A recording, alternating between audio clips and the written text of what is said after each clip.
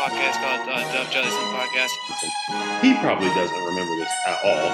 Report together. It's easy. This is kind of real. Like, holy shit. And so it's really cool to get to be a part of that. Hey, you know how it is, bro. Hey, when you now tune into the biggest ever. We're not here just to take part. We're here to take over. I don't remember that. That's crazy. What's up, everyone? We're back with episode 164 of the Dove Jellison Podcast. Join me all the way from the Netherlands, now a two-time guest, Matt Harms. Matt, how are you? I'm doing great, man. Thanks for having me on again. Yes, sir. After the first one, I knew I had to have you back on. It was an awesome one, and everybody really enjoyed it. Just to start off, I mean, I said it off the top, but you're back in the Netherlands right now, back home with your parents, actually. Talk a little bit about why you're back there and what you've been doing here in the quote unquote off season, even though it's not really an off season for you. Right. For most of the American guys, this is like prime off season. But for me, as an actual European, I'm back at home to go represent my national team. We have a huge tournament coming up in September, Eurobasket. So I'm over here preparing for that. And it's all in Amsterdam. Thank goodness I'm from Amsterdam. So I just get to live with my parents, go to practice every day, come back here and, get some nice home cooked meals from mom.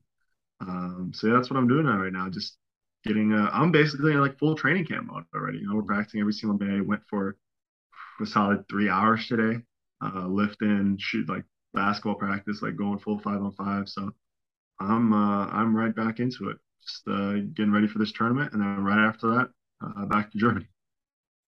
You said the home cooked meals. What's like the go-to meal in Amsterdam or the Netherlands? Like when you were growing up, what was that one that's like, okay, this is the one I'm excited for? I don't know. I think my mom just cooks really well. I think everyone's mom is the best cook, right? Like, Yeah. my mom, like everyone's mom should be the best cook ever. I think my mom's such a good cook. And there's nothing really like in particular I go home for, but just like I go home and I'm just like 5 meals in, I'm like, these are all just hits after hit after hit. It's not like I go home and like 2 weeks in, I'm still like, hasn't been an L yet. Like wins only, like all-star hits only. So that's good. I think that's a good thing. It's not like, I'm here 3 days and then the bad dishes start coming out. Yeah. But it's just anything she makes, man. The traditional Dutch, like I don't really know about like Dutch cuisine like that. I don't think there is much. A lot of it is the classic Dutch like meal for like a random family is just like potatoes, vegetables, and some type of meat, which is just very boring, very basic. Yeah. I feel like that's just kind of like, it's not like French cuisine, which is all fancy and stuff. We just eat pretty basic, but it's good. It's good food. Yeah, fair enough. So what's it been like playing with the national team and practicing with them thus far? It's been really fun, man. It's kind of get to like speak my own language again. So our coach is actually an Italian coach. So he doesn't speak any Dutch, but just with the guys, just a lot of them before I played with them, I knew of them, just didn't really know them personally or had met them like once or twice. But now, like getting to know them, kind of becoming a part of this community with them has been super fun, kind of growing into a team with them. I still have my in-season, I still have my club team over in Germany that I play with, but just kind of coming home and getting to represent your country is super fun, like really awesome just to be like, we are the Dutch national team. We are what the Netherlands is going to send. We're going to represent our country. That's just such an honor. And it's really fun to be able to do that for your country. Mm-hmm. Is Didi Gregorius from Netherlands? Is he a baseball player? Yeah. I don't know, man. I don't know baseball at all. Fair enough. Identify my one sports weakness. Don't talk to me about baseball. Fair enough. He used to play for the Yankees, and I was a big fan of him. But I thought he was from the Netherlands, but I couldn't remember. So there's a possibility. You have like the little Caribbean islands, because those guys all love baseball, right? So you had Curacao, Aruba, and Bonaire used to be Dutch colonies, but now I think they're all independent and free. So some of those guys used to come play for the Netherlands. Mm-hmm. We won like a world championship even like that's like 12 years ago or like 15 years ago at this point. But yeah, it might be like one of those guys. Now they're all like free independent. I believe they're all free independent nations at this point. So he's just Aruban or Curaçaoan or Bonairean. Yeah, because you guys would play in the World Baseball Classic. It's like every 4 years, like the World Cup of baseball, I think. Right. I think you guys are always like pretty good.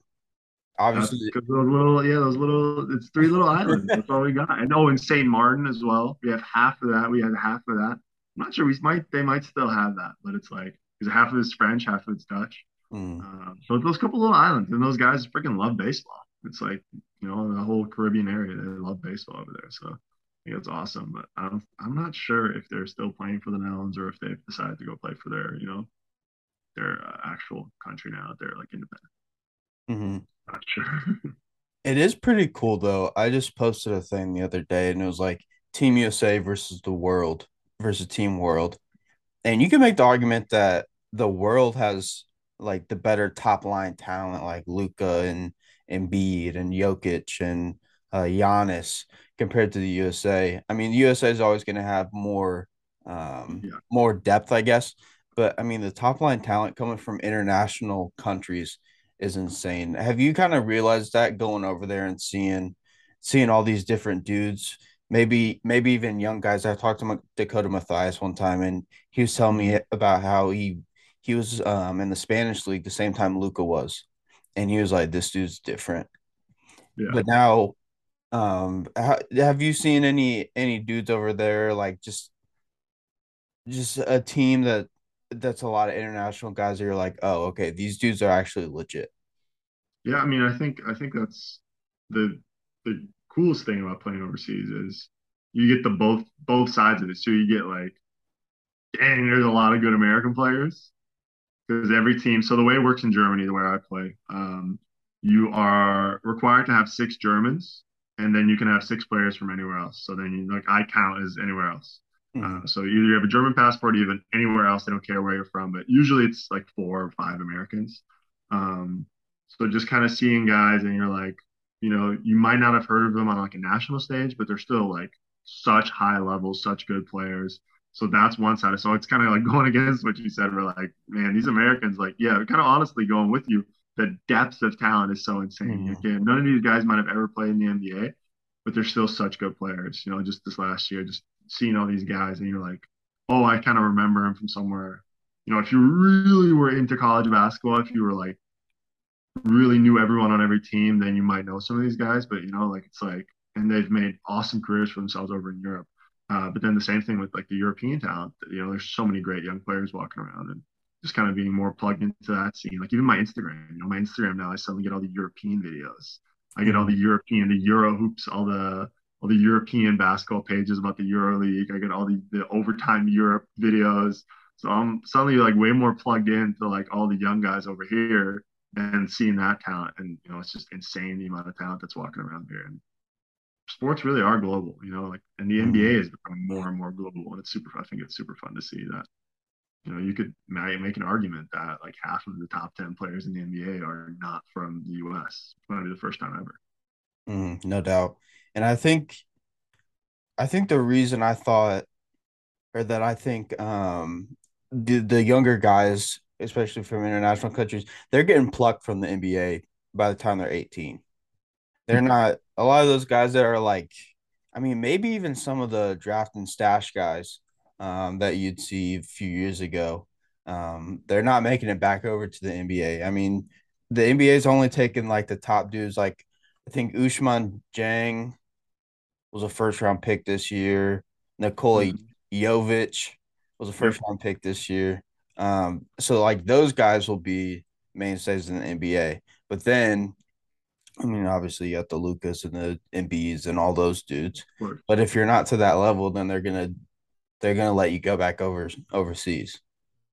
Yeah, I mean, you could look at a guy like I remember from a few years ago, I believe he was in the either the Porzingis draft or the year after the Porzingis draft. So, but it's Gershon Yabusele. Drafted by Boston Celtics with the 16th overall pick.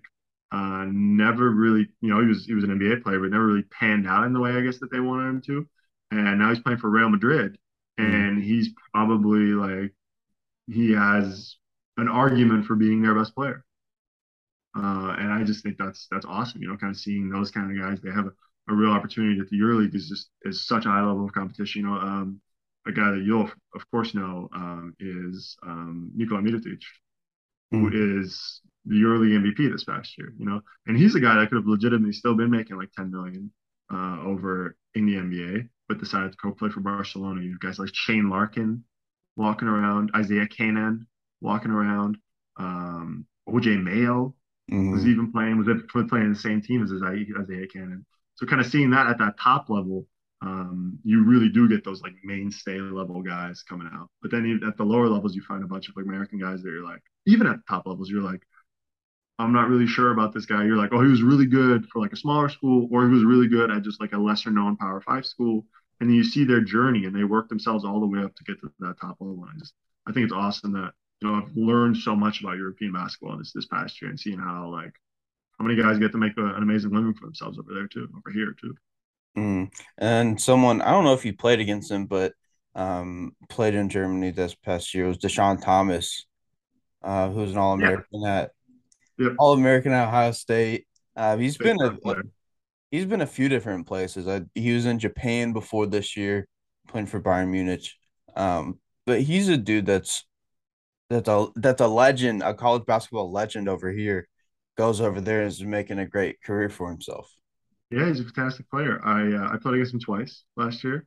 Both home and away. I played against them. The thing about those teams like Bayern and Alba Berlin and those guys in the EuroLeague that play both in the EuroLeague and in our league and the German domestic league is they play so many games because they play a double schedule. Because in the EuroLeague Yeah. they play 18 teams, they play them all twice, so 34 games, and then our league is the same, 18 teams play them all twice. They're playing like 60 plus games, and they're playing two playoffs. They made the playoffs in the EuroLeague, and then they're probably going to go to the finals, which they did this year, in Germany. So they have so much. So then you kind of get like the load management aspect of it, where sometimes Mhm. they just don't play.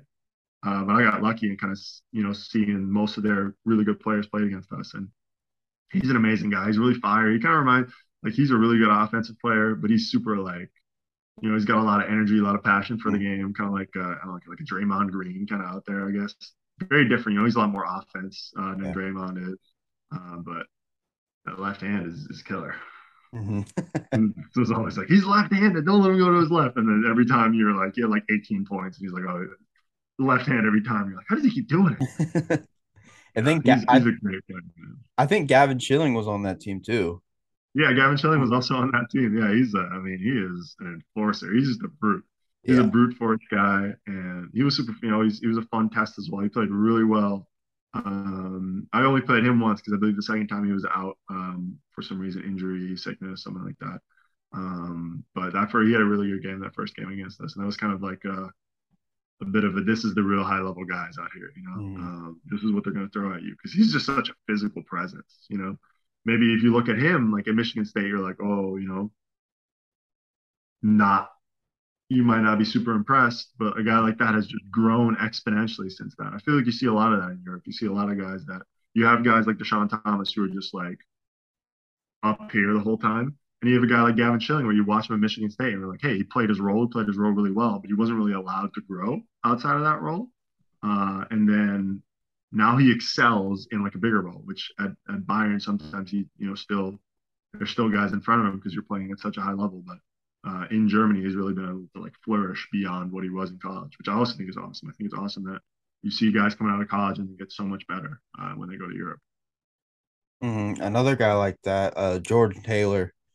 I don't know if you remember him. He played for Wisconsin, was like up there, first team All Big Ten, like 2 or 3 straight years. I mean, Right. he's over in Japan. John Octius is over in Yeah. Japan. I don't know where he's playing People this. love Japan nowadays.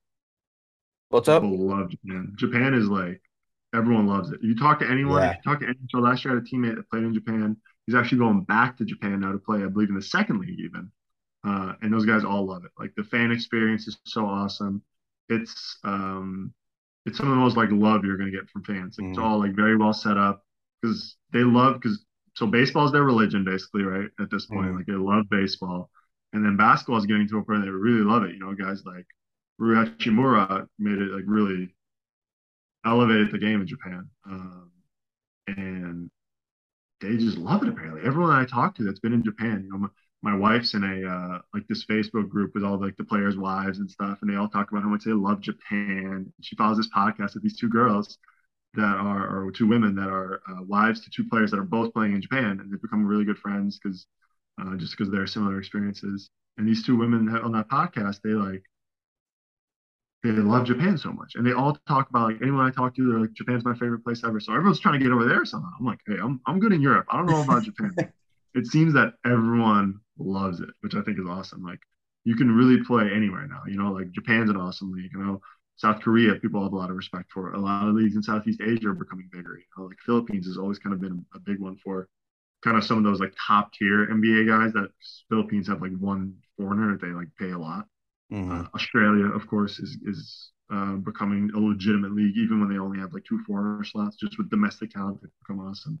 You can go play anywhere nowadays, and it's super fun. I love it. Just a lot harder to keep track of because I Yeah. keep seeing these guys. I'm like, oh, I wonder where he is, and you're like, oh, he's been in Japan for the last 4 years playing for. I don't know where any of these teams are, Yeah. but they're all good, and they're all it's all just super fun. Like basketball is global. You can play anywhere now and get paid and make a great career out of it. Hmm. And like Michael Beasley a few years ago was playing down in Puerto Rico. Yeah, Um, that's a I big central, like some of the central. That's the one. I don't know anything about those leagues, and there's hundreds of players down there playing in yeah. Central America, playing in South America, and I don't know anyone that's played down there, but that's like its whole own ecosystem. You know, Hmm. same with kind of like the Southeast Asian leagues. Those are all like you got to get in, you get your foot in the door, and then it kind of opens up to you.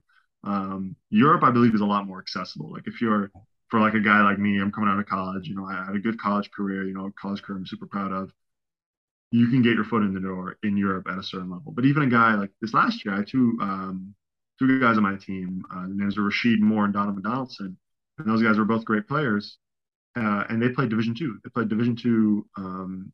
Were really good there. And then Rashid worked his way up from the fourth league in Germany.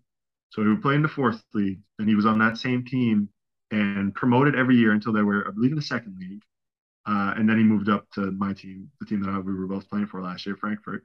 And then my other teammate, Donovan Donaldson, made his start in Macedonia, then went to the Hungarian league, and then ended up in Germany this past year. So that's the kind of stuff I love. You know, you can play anywhere, and there's a path to these higher level leagues. You know, like there's really an opportunity for you to grow every single year. Like you don't just because I play in Germany now doesn't mean I'll be there 2 years from now. Hmm. You know, like I have an opportunity to keep growing, and even guys that start in a league that is maybe not as held as in as high of a regard as Germany or Spain or any of those leagues. They still have the opportunity to, in 2 years, be from Macedonia to Germany. I think that's just awesome. There's so much mobility. I love that. Hmm. It is really cool because I mean a lot of them are like 1 or 2 year contracts. I'm not super well versed in terms of all that behind the scenes stuff, but like you signed a 2 year contract. I know Deshaun signed a 1 year deal. I mean, you can go from country to country every year if you really wanted to. Yeah, and I think a lot of guys treat it like that too. Like it's like an adventure for Mhm. some guys. Like um, the room, like or not the rumor, I guess the stereotype about like the American players that they'll go anywhere for like a dime more. They're like, oh, we'll pay you $1,001, and they're like, you got me, you got me here, man. But I think a lot of those guys just take it as like an adventure, which it is. It is an adventure in its own way. Some guys just take it as their way to see the world and experience different cultures and experience new parts of the world. I think that's awesome too. Like I think Deshaun Thomas just signed, I believe he just signed in Italy, with either Milan or Italy has two. They have two EuroLeague new teams now. I know he signed in the EuroLeague. I just know though. I just forgot which one. I believe it's Milan, which is a beautiful city as well. Mhm. Yeah, that'd be sick. And then you know a place that I never dreamed of that most of the people I've talked to absolutely love Istanbul, Turkey. People love Istanbul. Yeah, They said it's Turkey like is great as well. they said it's like Miami. I don't know if there's a ocean there, but I guess Yeah, the so feel. it's right on. So if you know Turkey, you have like the European part. That's like the really, and then it has the channel to the Black Sea. So it goes from the Mediterranean or the it's not the Mediterranean anymore. It's the sea that Greece is right there. Greece is the sea with Mhm. all that on it, and it's the channel to the Black Sea, I believe. And then you have like the big part of Turkey. So it's kind of that little part on like where the little the really tiny part that's European and the Asian part meet. That's Istanbul, and it's the biggest. I believe it's the biggest city in Europe. People love Istanbul. It's insane. I know a guy that played there this past year for FS, which was the EuroLeague champion. Elijah Bryant out of BYU played there. Mm. This year won the EuroLeague championship with them. He does a bunch of vlogs. I don't really speak to him personally all the time, but it seems like he's having an awesome time. I know him and his wife do like vlogs and stuff, kind of that stuff like that, and it looks beautiful over there. Um, Another teammate of mine actually from this past year would tell me like he was playing in Turkey somewhere else. He would be like, well, on our off day, we just take a plane to Istanbul and go have a great time there, and go enjoy Istanbul.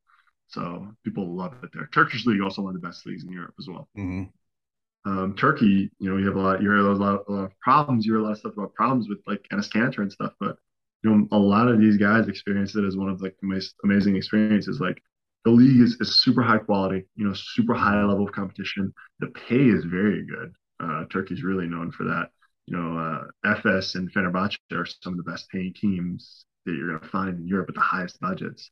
Rivaling teams like Barcelona and Real Madrid. But I think it's like that for a lot of countries, because most American guys, or people like me, even like Europeans that aren't as well versed in Europe, you're gonna come over and you're gonna spend time in a place you've never been to, and then a lot of places have the opportunity to become your favorite.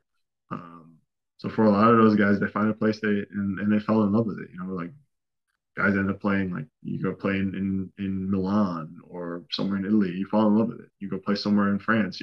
Mike James this past year was playing in Monaco. How cool is that?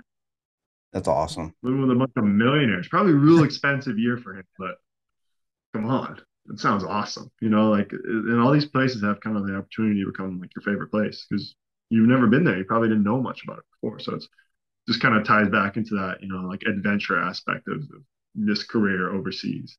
Everyone can go live in Orlando. Not everyone can go live, in Monaco and in Istanbul and Belgrade and all these amazing cities in Europe. Mm-hmm. And there's good leagues everywhere. Like I know a guy that played in the Czech Republic last year. I know a guy talk about South America. I know you touched on it a little earlier. Former Purdue guy, Kelsey Barlow, played in Uruguay. Gary Forbes, who played in the NBA, he was on the Nuggets when they had like Melo. He played in Argentina. So I mean, you can go everywhere, make a pretty good living, play basketball, live out your dream, and then have an awesome life outside of basketball too. Just seeing the world and getting experiences that you never in a million years did you think you'd get when you were little. For sure, yeah, and I think that's such a great aspect of this. It's in college, of course, you have like your little like your cost of attendance check. Now it's all different with NIL. I'm pre NIL, I'm pre big money college. But when I was there, you got like your little check and you paid your rent. The check was gone, basically.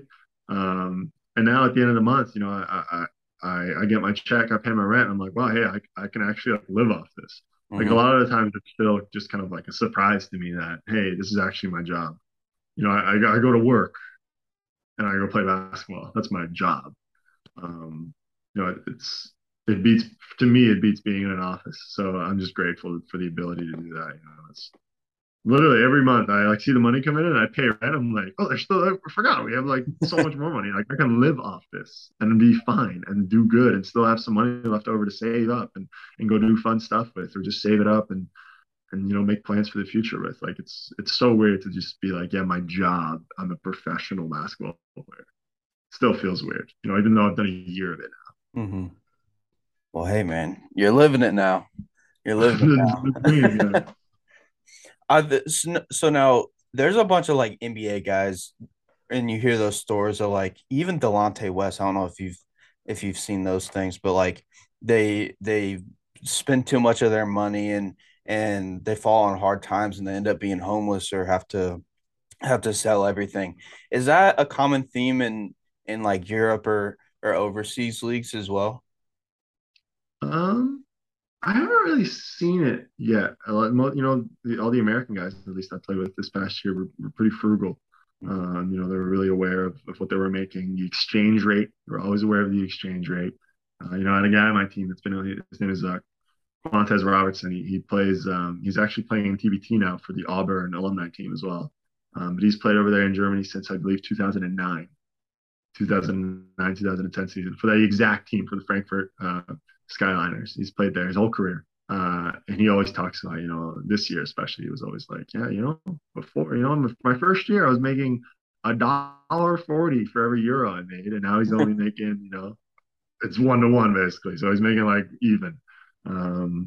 But a lot of those guys seem really savvy with it. They've invested, they've bought houses. A lot of them have their house back in the States. Most of the veteran guys, of course, guys like a couple guys were like 24, 25. They probably don't have that lined up yet. But Fuentes is 37. He had a house. He has a wife and 3 kids, and have a house to go back to in Alabama in the summers. Another teammate of mine, his name's Will Cherry. I believe he had a house over in the Bay. He's from the Bay Area, so he has a house over there. Those guys kind of seem pretty savvy with their money. It's not easy being over there. So I feel like most guys like to kind of have their summer, like in their post playing career, they have that like figured out. It's also not as glamorous as the NBA. It's harder to get caught up in like the glamour of it. You're not making $50 million and expected to like go out with celebrities all the time. It's a pretty normal gig on most days. It's not really getting recognized all the time. It's a little less glamorous, but I think that might be good. Guys are just a little safer with what they're spending and what they're what they're doing with their money. And you're more so focused on the game and training and things like that, as opposed to what you're doing after the game and all that stuff. But yeah, like you mentioned, you're not getting paid. Like Damian Lillard just got 120 over 2. He's making $60 million a year. That's absolutely insane. And there's guys in Europe making like a guy like Shane Larkin's making, I think, 7 or 8 million. I think Nikola Mirotic is on that kind of money. But those are kind of the top end, like 5 to 8 million are like your top end guys. But even then, like you're also worried about like living in a foreign country. It's like very different. It's like a very different environment. Even though it's beautiful for a lot of people, they really love their city. Frankfurt is pretty normal. It's nothing insane, but it's a great. I really love the place that I live in and that kind of stuff. But it's also you got to like focus on like day-to-day things are a little more difficult. You got to figure stuff out. Like how does this work? Like they're figuring out like the culture and stuff. So if you're only there for a year, it might take you a few months to figure that out, like and adjust. So it's it kind of keeps you I think it keeps you real grounded. It keeps you real close to the ground. You can't really go floating off. Like, oh, I'm doing this and this and this, and I'm going out, I'm throwing hundreds at the club. Like, no, like you got to figure out how to pay your German taxes, dude. How hard is that? No, it's really easy. Okay, fair enough. It's America's the hardest place to do it. That's not surprising. We make everything hard. I do want to go back to how you were talking about the different levels of leagues. It's like, I mean, it's not the same thing, but it is kind of similar to like a minor league system where you have 4 leagues and you kind of work your way up each year to get to the top league in your country. What's that been like? I mean, you kind of skipped the line, but what is it like to see some of those guys that have gone through that journey? Yeah, I did kind of skip the line, but there's still a lot of the line left for me. It's there's a whole like tier system, and it's like, yeah, your team is good within your domestic league, but they're not playing any international competitions. Like there's this whole thing. So you have all your countries, right? Like smaller countries usually have like smaller leagues. Kind of how it goes. Germany has like 80 million residents. So if there's going to be a little more money. There's going to be more people interested in basketball in a smaller country. That's like the Netherlands. They have some really good high quality teams, but the depth isn't there like it is in Germany. They have 10 teams in the Netherlands. Germany has 18, and there's still like great talent on all those teams. Where in the Netherlands, the depth isn't there like it is in Germany. But yeah, but the thing too is within Germany, you also like down in the 3rd league, you're still going to find some Americans playing in the 3rd league in Germany. The 4th league, you start getting real like my former teammate Rashid. He played in the 4th league, but I think you're going to start finding it real hard to find any foreigners when you get down there. But just the ability to do that, for a guy like Rashid to come up through that, there's so many avenues to make it to where you want to be. But then outside of like the domestic leagues, You have your international competitions. There's four of them. You know the EuroLeague probably. Then there's the Euro Cup. Mm-hmm. It's going to start getting real confusing. So if the Euro Cup, if you win the Euro Cup, you get to go to the EuroLeague. So Okay. that's like the big advantage. Because you want to be in the EuroLeague. You want to be in the EuroLeague real bad. That's the best one. Then you have the Euro Cup. But then those are its own organization. Those are managed by the EuroLeague, EuroLeague Incorporated. Then FIBA was like, we want a slice of this too. So they started the Champions League Mm-hmm. and the FIBA Europe Cup, not the Euro, the Europe Cup. And then it starts getting real confusing. But kind of, like, so every team, in Germany, we have two EuroLeague teams. We had two Euro Cup teams this past year, and then two Champions League teams. And then a couple, 3-4 teams playing in the Europe Cup. The Europe Cup is seen is I think pretty clearly the easiest to get into. So it's the most accessible for anyone. A team like Frankfurt played in the Europe Cup until a few years ago. They even won it back in 2016. But that's probably the most accessible. Then you get the Champions League, and the Champions League and the Euro Cup are pretty close to each other, I would say. Mm-hmm. The only thing about the Euro Cup is winning the Euro Cup, you get to go to the Euro League, which is it outweighs it, But if you're on a team that's not winning, if you're on a team that's going to be like solid eighth in the Euro Cup, then yeah, okay. It's fine. Champions League and Euro Cup are probably even at that point in terms of like quality of teams. Teams are from all over the place. You'll get teams from bigger countries, you'll get teams from smaller countries, but they'll be all over the place just the same. The two teams in Euro Cup in Germany last year were, I believe, the two teams in Champions League? I always forget. I always get caught up. But like all of Spain is playing in those competitions, and the teams in Euro Cup and Champions League are not that different. They're just both super high quality teams. The only time where you get real separation is those EuroLeague teams, just because the budgets they start like skyrocketing because the money. EuroLeague is where you want to be basically. So in addition to my whole domestic leagues where you can go play in a good league in the second league in a big country or the first league in like a smaller country, you can work your way through all that. You also have to take into account, hey, are they playing once a week? If you're playing once a week, you're not playing in Europe Cup, Champions League, Euro Cup, or EuroLeague, which is what Frankfurt does. They're not in any international competition. You also got to take all that into account when you go sign a new deal. It's ridiculous. It's a whole spreadsheet of stuff you got to figure out every time you're going to play someone. It's so confusing, especially here. Like we have the NBA, they have their schedule, and then you look over there. I mean, if you were a college guy like yourself and you didn't know anything about overseas basketball, and you go and look, and you have all these things, I'd be so scared. I'd be like, what is going on over here? It is, that's why it is tough, like not even that, but just figuring out a whole new world, basically. Mm-hmm.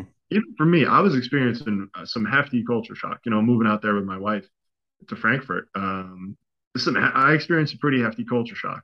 You're like, whoa, this is like different. This is real weird. Like Germany is a lot different from the Netherlands. Mm-hmm. And even I'm not really used to that. I'm experiencing a culture shock being home in the Netherlands right now. I'm like, oh my God, it's coming home throughout the season was like weird. It's like, well, I haven't been here at all, basically, for like outside of like a month a year where I was just working out and then training to go back to the US.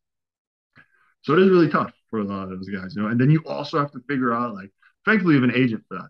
That's what I pay my agent for. I pay my agent to like explain it to me, like, hey, they're good and they're going to pay you a lot of money. But yeah, if you're looking to play at the highest level of competition, those are all things you got to take into account. Hey, am I playing in a good league? Okay, check. I'm playing in a good league now. I'm playing in a high level league, probably in my opinion, one of the best in Europe. Depends on who you ask. If you ask a Frenchman, they'll probably say the French league better than German league. Same with an Italian. We just all know Spain is probably the best league. Turkey, probably pretty close behind. But then France, Italy, Germany, I think they're right there between each other. So for me right now, it's just about working my way up, and that might be with Frankfurt. If we put down a great season and Frankfurt saying, hey, we have an opportunity to go play in the Champions League, something like that, then it might be like that. But you never know. You never know how your career is going to go. I know I'm happy where I am. I know I have another year on my contract, and I'll go think about all that confusing stuff once this season's over. Mm-hmm. Yeah. I don't know how people like you do it. I'd be so confused. I'd be You lost over forget there. it, forget it. You push it all away until the season's over. That's what you do. Procrastinate. My head starts hurting whenever I think about it. So I'm just like, okay, first I got to play Eurobasket. Then I got to go to work. Then I just got to go play in Germany. And then after that, in the summer when I'm off, then my agent's going to see. That's the thing. Here's the thing, too. Not every single team is going to call me. Like it's not like, just if you're an NBA free agent, you don't have to look at houses in every single city. Because let's say, if just Minnesota and Portland are calling you, well, yeah, you only have to look at a place that, you only have to figure out what's going on over there. You're not going to go look at houses in Miami when the Minnesota Timberwolves just offered you a contract. Yeah.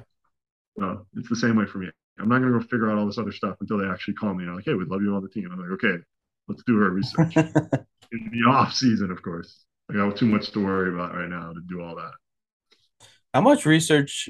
I mean, maybe some of your teammates have told you this, or I don't know how much research went into signing with the Skyliners, but how much research kind of goes into, so say like 4 teams contact you, how much are you going to research them and kind of see their background, where they're from, and all that stuff?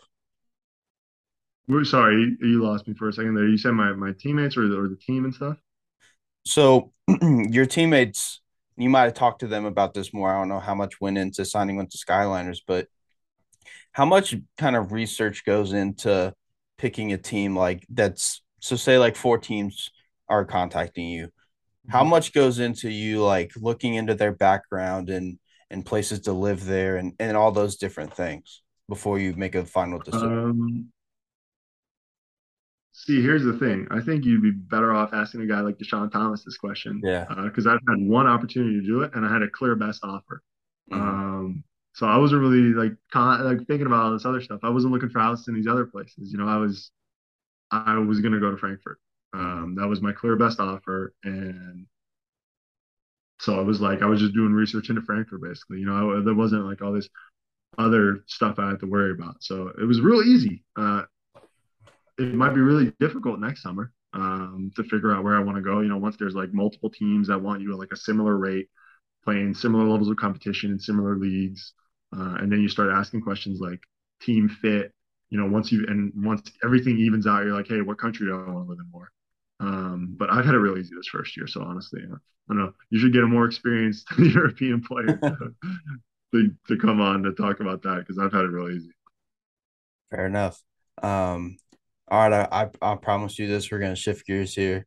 Talk a little UFC. 'Cause we talked last time. I didn't know you were a UFC fan. You brought it up at near the very end. Yeah. So UFC 277 this Saturday. Juliana Pena versus Amanda Nunes 2 is the main event, and then you got Brandon Moreno against Kai Kara-France. I mean, how excited are you for this, and what are you looking forward to? I'm very excited for you. I'm gonna pull it up real quick just so I have it on here. Yeah, I'm super excited for it. It's gonna be a fun card. Let me just see these beautiful times. Of course, the main card starts at 4 a.m. Central European Standard Time. Just want to just enlighten, just want to just really talk about this and talk about those without a voice, the European fans. We are constantly disrespected by Dana White. Please, Mr. Dana White. Please, Mr. Dana White, more European cards. Or Abu Dhabi. Even Abu Dhabi would be pretty good. But please, Mr. Dana White, more European cards. But I'm super excited for it. I gotta switch gears in my head here because I'm still thinking about European leagues. That's all like stuck in my head right now. But I'm super excited for it, man. Maybe I'll watch. Maybe I will. Let's see. Wait. I am on a Sunday. I practice. So I'm off tomorrow. So if it was like this morning, it'd be perfect. But the fact that it's on a Saturday night, which means it's on a Sunday morning, makes it real difficult because I just practice. I go into practicing on Sunday. So maybe if I go to bed real early, we'll think about it.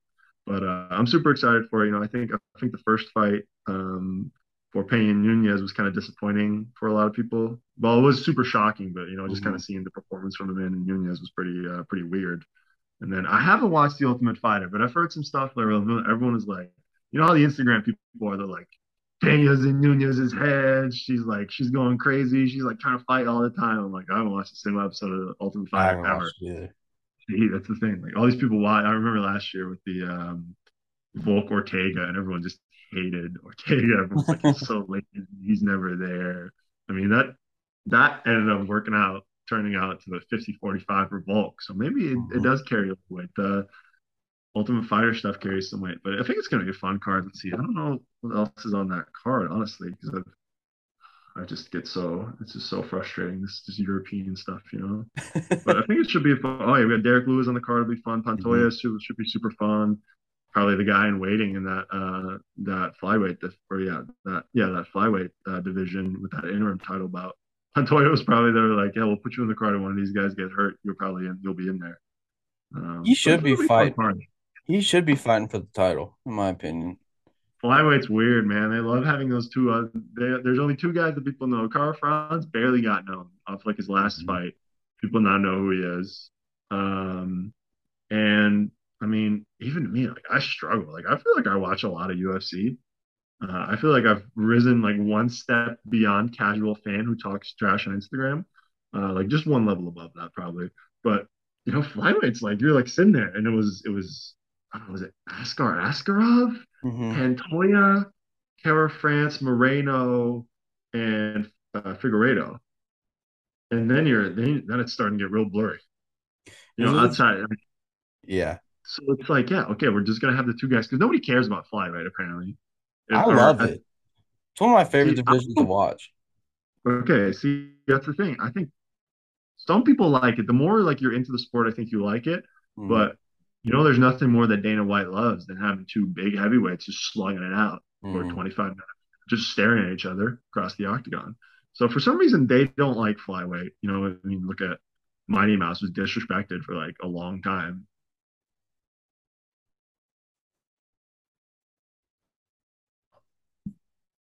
Oh no. Sorry, I lost you there for a second. Can you hear me now? Yeah, all right, we're back. You talking about Mighty Mouse? Yeah, just saying that. They just disrespect them. Like those little guys, the smaller they get, the less they care. Even though bantamweight's the best division in the UFC right now, and was the first time we talked as well, I think. Yeah, they're about to have Aljamain against TJ Dillashaw, and then Sean O'Malley against Peter Yan, which is going to be crazy. That's a clamshell of a fight. Absolute clamshell. See, this is what I hate about the UFC. I feel like, I don't know, maybe it's the most fun fight. I don't know. But it feels like there's a lot more guys that deserve it more. The dude, no contest against Munoz, was it Pedro Munoz? No contest because you poke him in his eye. Controversial eye poke, by the way, but no contest because you poke him in the eye. And then you're going to go fight a guy who some people think should still be the champ. Crazy. I don't know about that. I mean, hats off to him if you're going to take that. Peter Yan's scary. He's a scary opponent. So if you're going to take an absolute beating, I'm calling this right now. I mean, here's the thing. We'll talk about this. We'll talk about that as the fight approaches. But he's going to take an absolute beating from Peter Yan. I think you will too. Because he's not better than any of the guys that Jan's fought. He's not even close. I don't think he's close. And Peter Yan beats guys up. Like lately, I would agree with you. But Peter Yan's like rise to the top. He beat like Uriah Faber, who was on his way out anyway. Yeah. Jimmy Rivera, who was on a 3 or 4 fight skid. I forget who he fought before that, but yeah, recently, I mean, he beat up Aljamain in the first fight, beat Sandhagen. Yeah, he did. I mean, that's the thing. In the first fight, he lost the belt, of course, but he was beating him up until that. And then I guess there was some controversy in the second fight. You know, like some people, probably mostly Russians, believe that he should still have the belt, but I thought it was pretty clear Aljamain. But then for some reason, Sandhagen, yeah, of course, he fought Sandhagen as well. I mean, Sandhagen's no joke either in that division. So it's man, that's a good division. So great. So now you're gonna let the guy that was just absolute can crusher that was saying he wanted to keep crushing cans until he got a new contract. Now you're gonna go let him fight the second best guy in that division, the clear number 1 contender.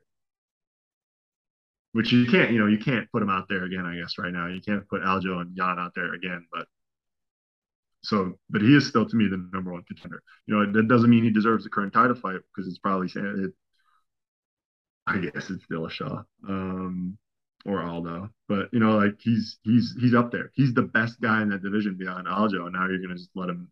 No, I guess he's got to crush a can now to get back to the title. But that'll be a fun one to see. I do think that Aljo fight will be good as well. Dillashaw, we'll see how he holds up.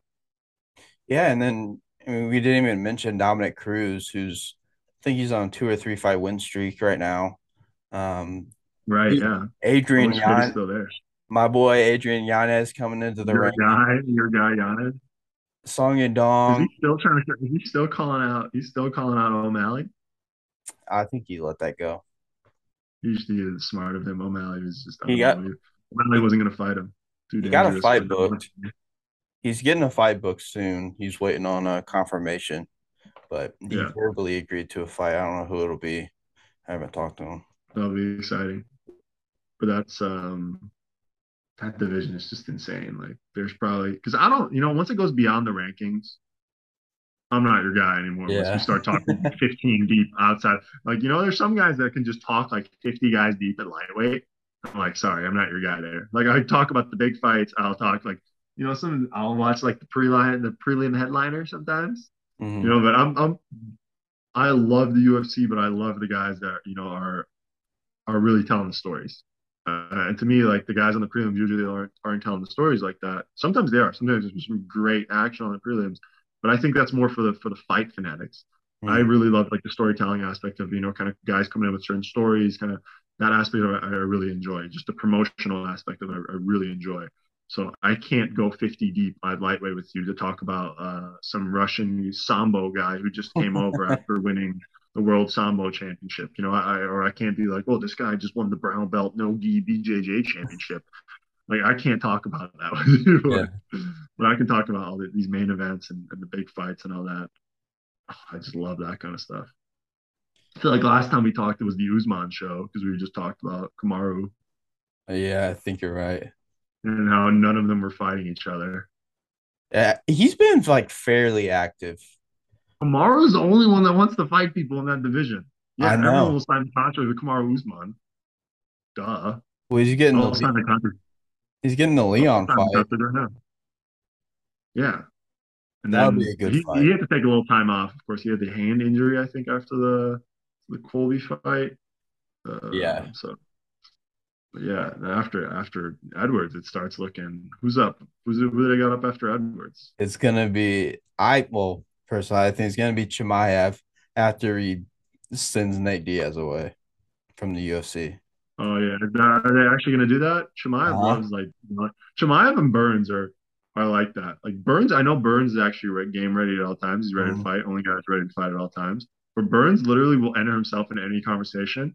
I'm starting to expect when I ever see like a flyweight calling for a fight, I expect Burns being in there with the little raised hand emoji.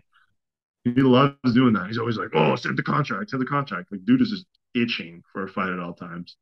But I feel like him and Chimaev are the same way. Chimaev, they never get the fight that they actually talk about. So we'll see with Chimaev.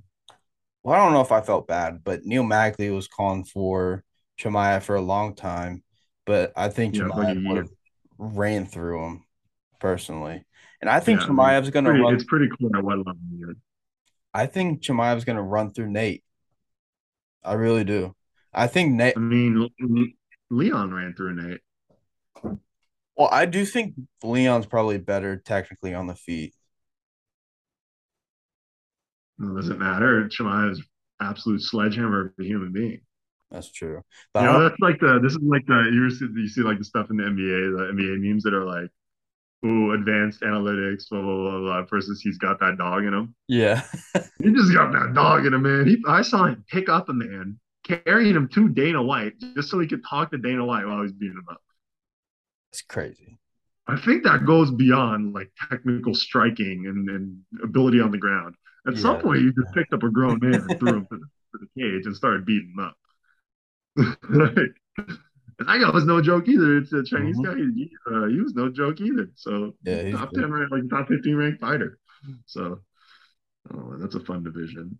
The one I think since we talked last time, I think the most interesting storyline is Izzy becoming people not liking Izzy anymore, It's because he. but not because of the cringy antics, but just because he's boring now. Oh, Jesus. I mean, it was like, especially after some of the other fights on that card, you like were really expecting something spectacular, but like Yeah, he's playing it safe. Like I can't blame him for that. yeah.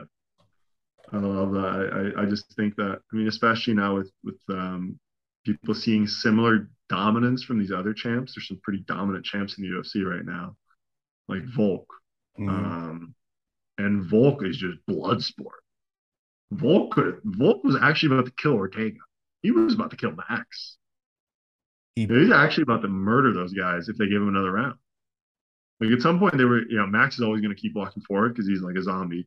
mhm. Korean zombie, same thing. Speaking of zombie, he's running through these guys and he's like showing them how good he is. He can't get hit. He hits them hard. He puts damage on. And just to see Adesanya kind of point kicking you from like 19 feet away, just kind of like kicking you with his million feet leg each. Kick, punch, feint, feint, feint, feint, feint, feint, one punch. Like it is pretty boring. Like I don't know. I used to be a huge Izzy fan, and I'm like, hey, this is pretty boring. Like, did I ever realize this?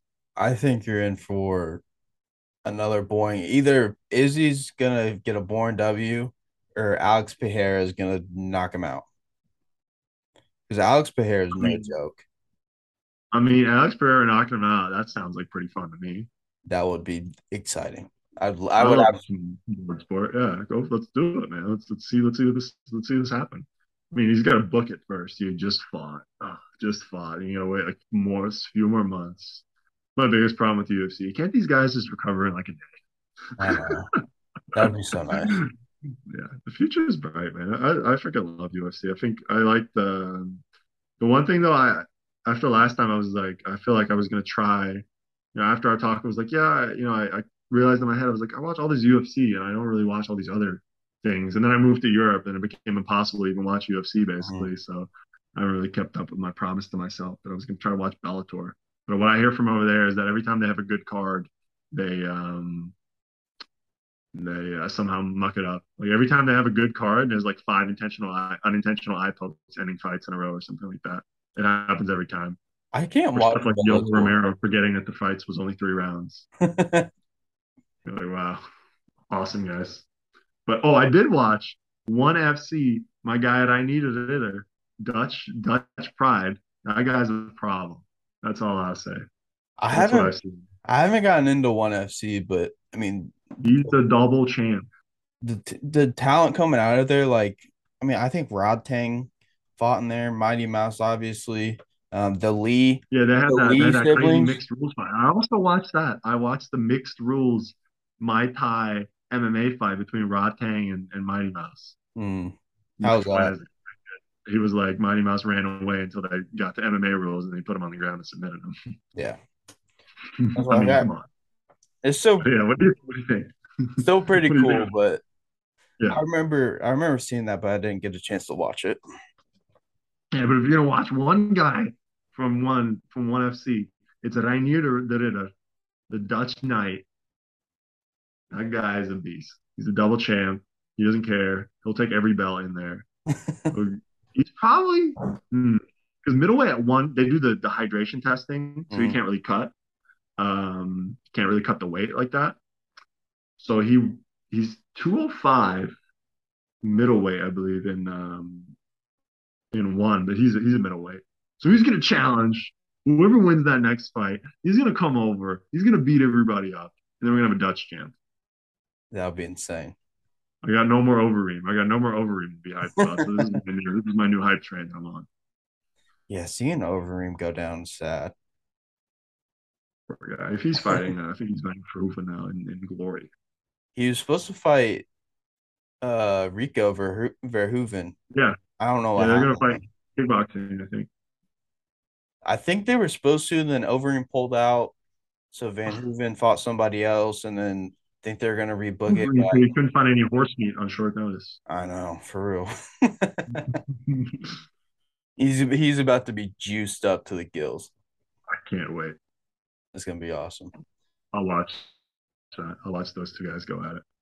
Well, hey man, I gotta wrap this thing up, but I really appreciate you coming on, taking the time to do this.